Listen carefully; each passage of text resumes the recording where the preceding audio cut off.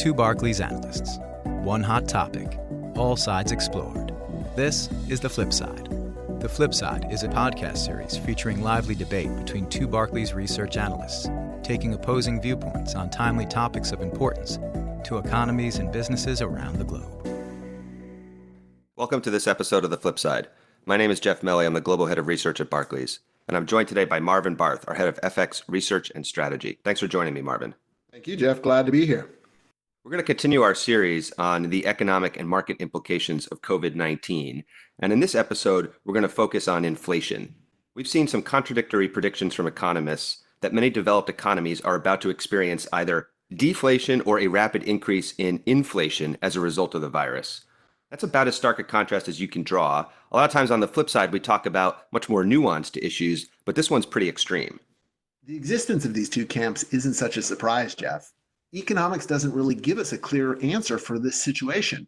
But I think you're right. The extremities on the two sides are quite interesting here. What I mean by economics doesn't give us a clear answer is that the pandemic is hitting us with both a demand and supply shock. All the people being sent home, avoiding commercial activity is a huge demand shock. They're not buying as much. But at the same time, they're also not going to work producing things. So it's a supply shock. And while Econ 101 clearly tells us that a negative demand shock lowers prices, and it clearly tells us that negative supply shocks raise prices, it doesn't give us a very good answer as to what happens when we have both. And I think that's particularly true when we have so much uncertainty about how large the shock is. And a good example of that uncertainty is look at the difference between markets' views of what's going to happen to the long-run inflation and what's going to happen to inflation according to consumers.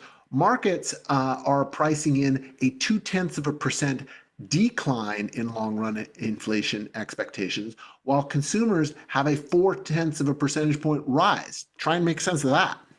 All right, well, I know which side of that debate I'm on, deflation, or at least an extended period of very low inflation. I think that's what we should be worried about. And I don't think we're supposed to start worrying about increases in inflation until proven wrong. So we just had a global expansion that lasted over 10 years. We had record low levels of unemployment rates basically throughout the developed world. And in all of that, no signs of accelerating inflation. Then we layer in the demand shock that you just mentioned. It's so large and so persistent that I think it's going to depress demand for years, even after supply comes back on. And what we've seen is that persistent disinflation or low inflation caused by insufficient demand becomes a self-fulfilling prophecy.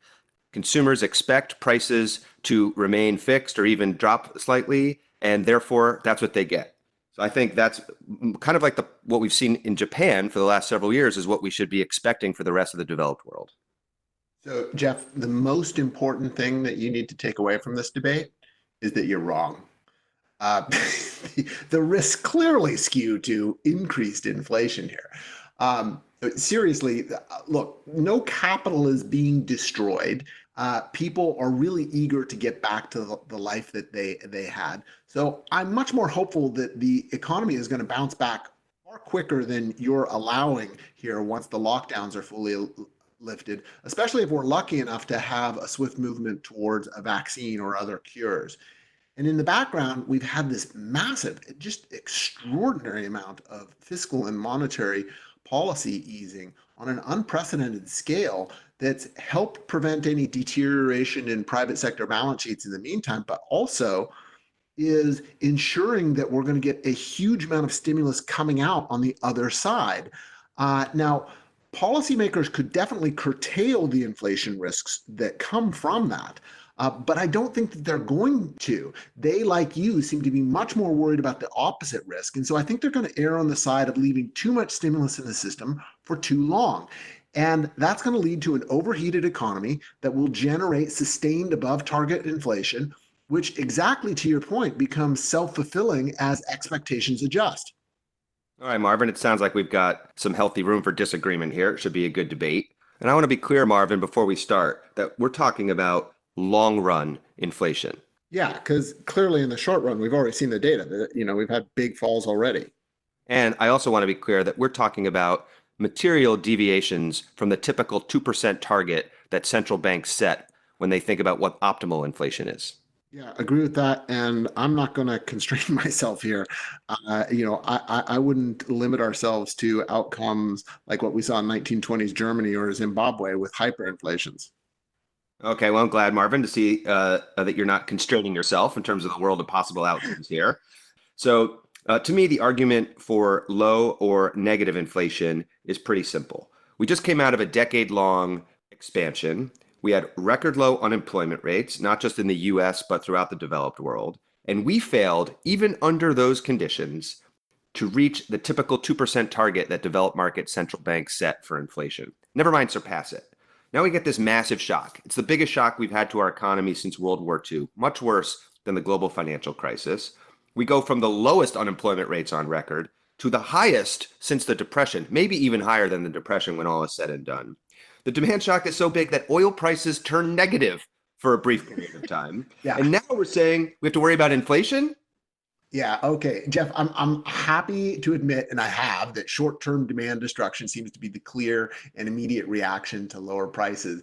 But I think your argument here is really relying on the demand shock being persistent. And I don't see a strong reason to expect that significantly beyond the lockdowns.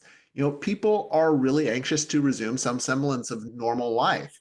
And further, one of the things that's going to come out of all of this is the potential for a persistent negative supply shock. Governments all around the world have already committed to unwind all sorts of aspects of globalization to ensure that critical health and national security goods and services are produced domestically. That's going to remove a lot of the cost efficiencies that globalization brought to us. And that's going to lead to what economists call cost push inflation, which is not something we faced following the global financial crisis.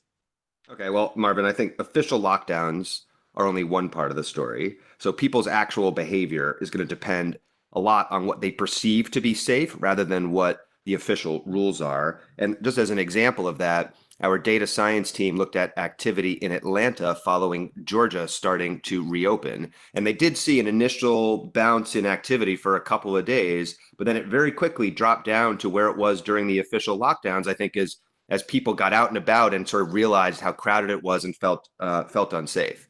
And the second thing is that despite everybody wanting to return to normal, unemployment rates are going to be above 20% in the US and extremely elevated throughout the developed world. They're going to take a long time to drop. That's another huge part of the demand shock.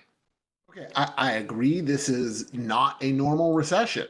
In fact, I think it's important to recognize here that this recession didn't come about because the economy exhausted itself. It came about because a life-threatening disease was encouraging people to stay home, as you pointed out. You have small kids, so I think you can understand this analogy. If you take your kids to the park and let them run around for a couple of hours and they exhaust themselves, you know that when you get them home, they're going to be down for hours, right? But if they're tearing apart the house inside and you tell them to stop, they're going to stop until you've turned your attention away. And then, the next thing you know, they're going to be lighting fires in the basement. There's been no real capital destruction here. All the economy really needs is a match to get going. I think you're overstating the case somewhat, Marvin. So it is true that big companies, particularly those that were on pretty good and solid footing pre-COVID, are fine. Maybe even big companies are poised to gain market share, and that might have something to say about why the equity markets have performed so well recently. But I think there has been a lot of capital destruction. It's just been in small businesses. They've lost a lot of networks, knowledge, know-how, and that's not coming back. We've already seen small businesses going under, and I suspect that we'll see more before all is said and done. That's definitely true the longer this goes on. So if I'm wrong about that, then you'll be right in that case. But I just think we're much more likely to see a quicker rebound. And I'm hopeful that the losses you're talking about won't be quite as severe.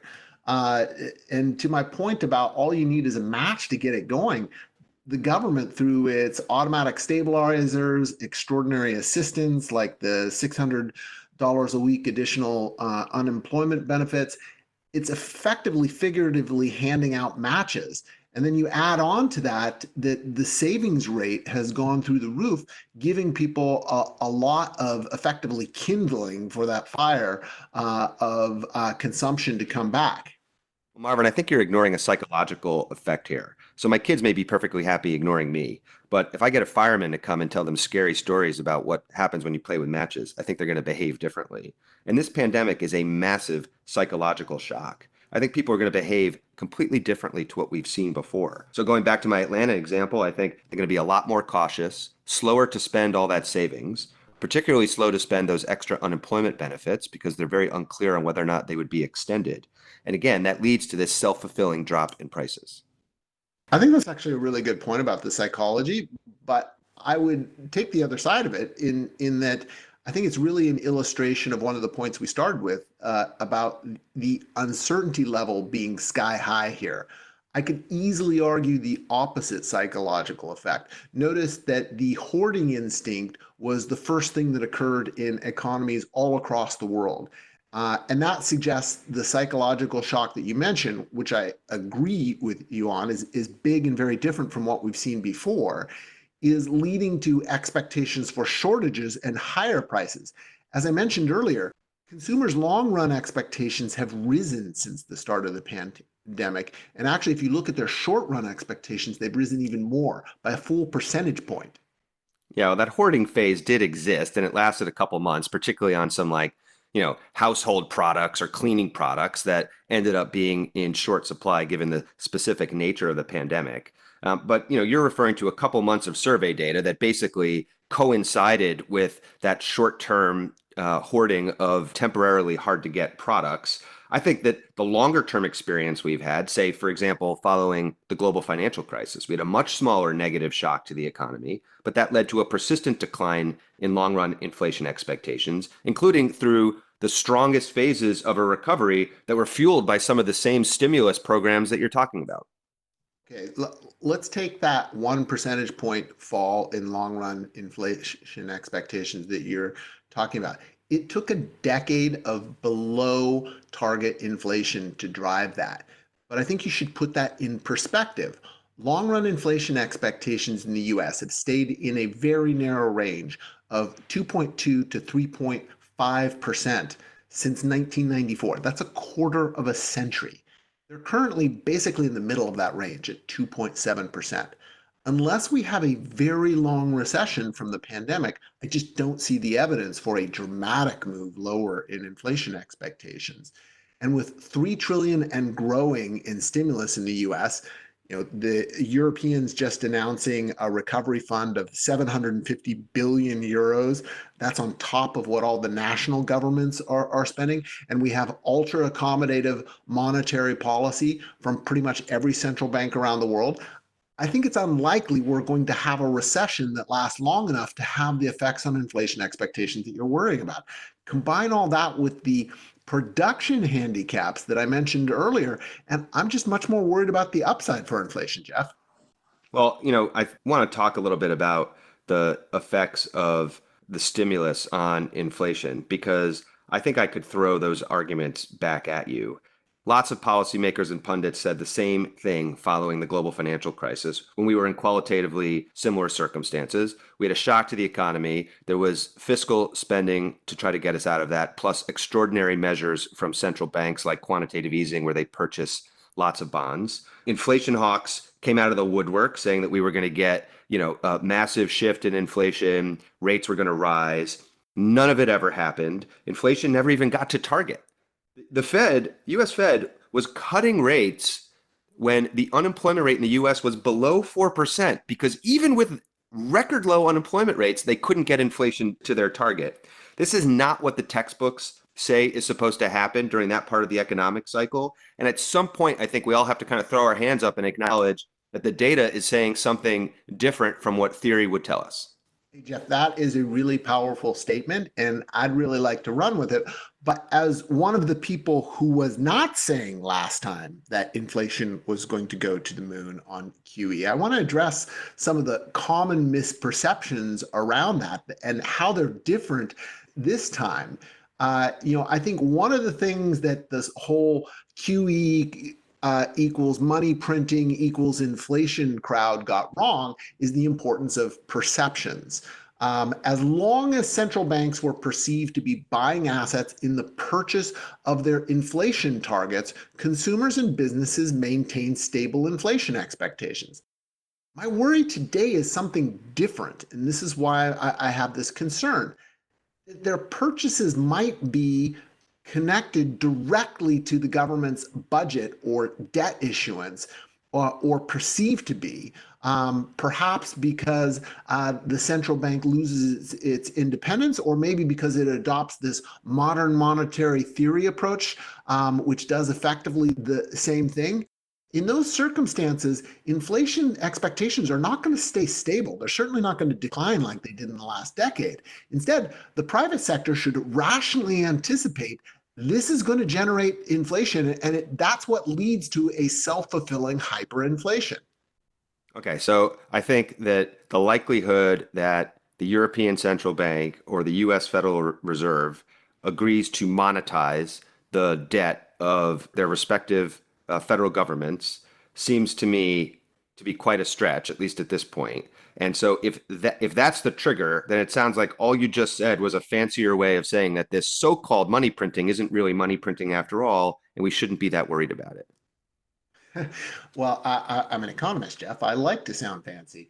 But look, I'm not saying this is going to happen everywhere or with every central bank, but at a time when we're seeing massive wartime debt and deficits without a war, it's going to create a lot of pressures on central banks that they just haven't experienced in a very long time.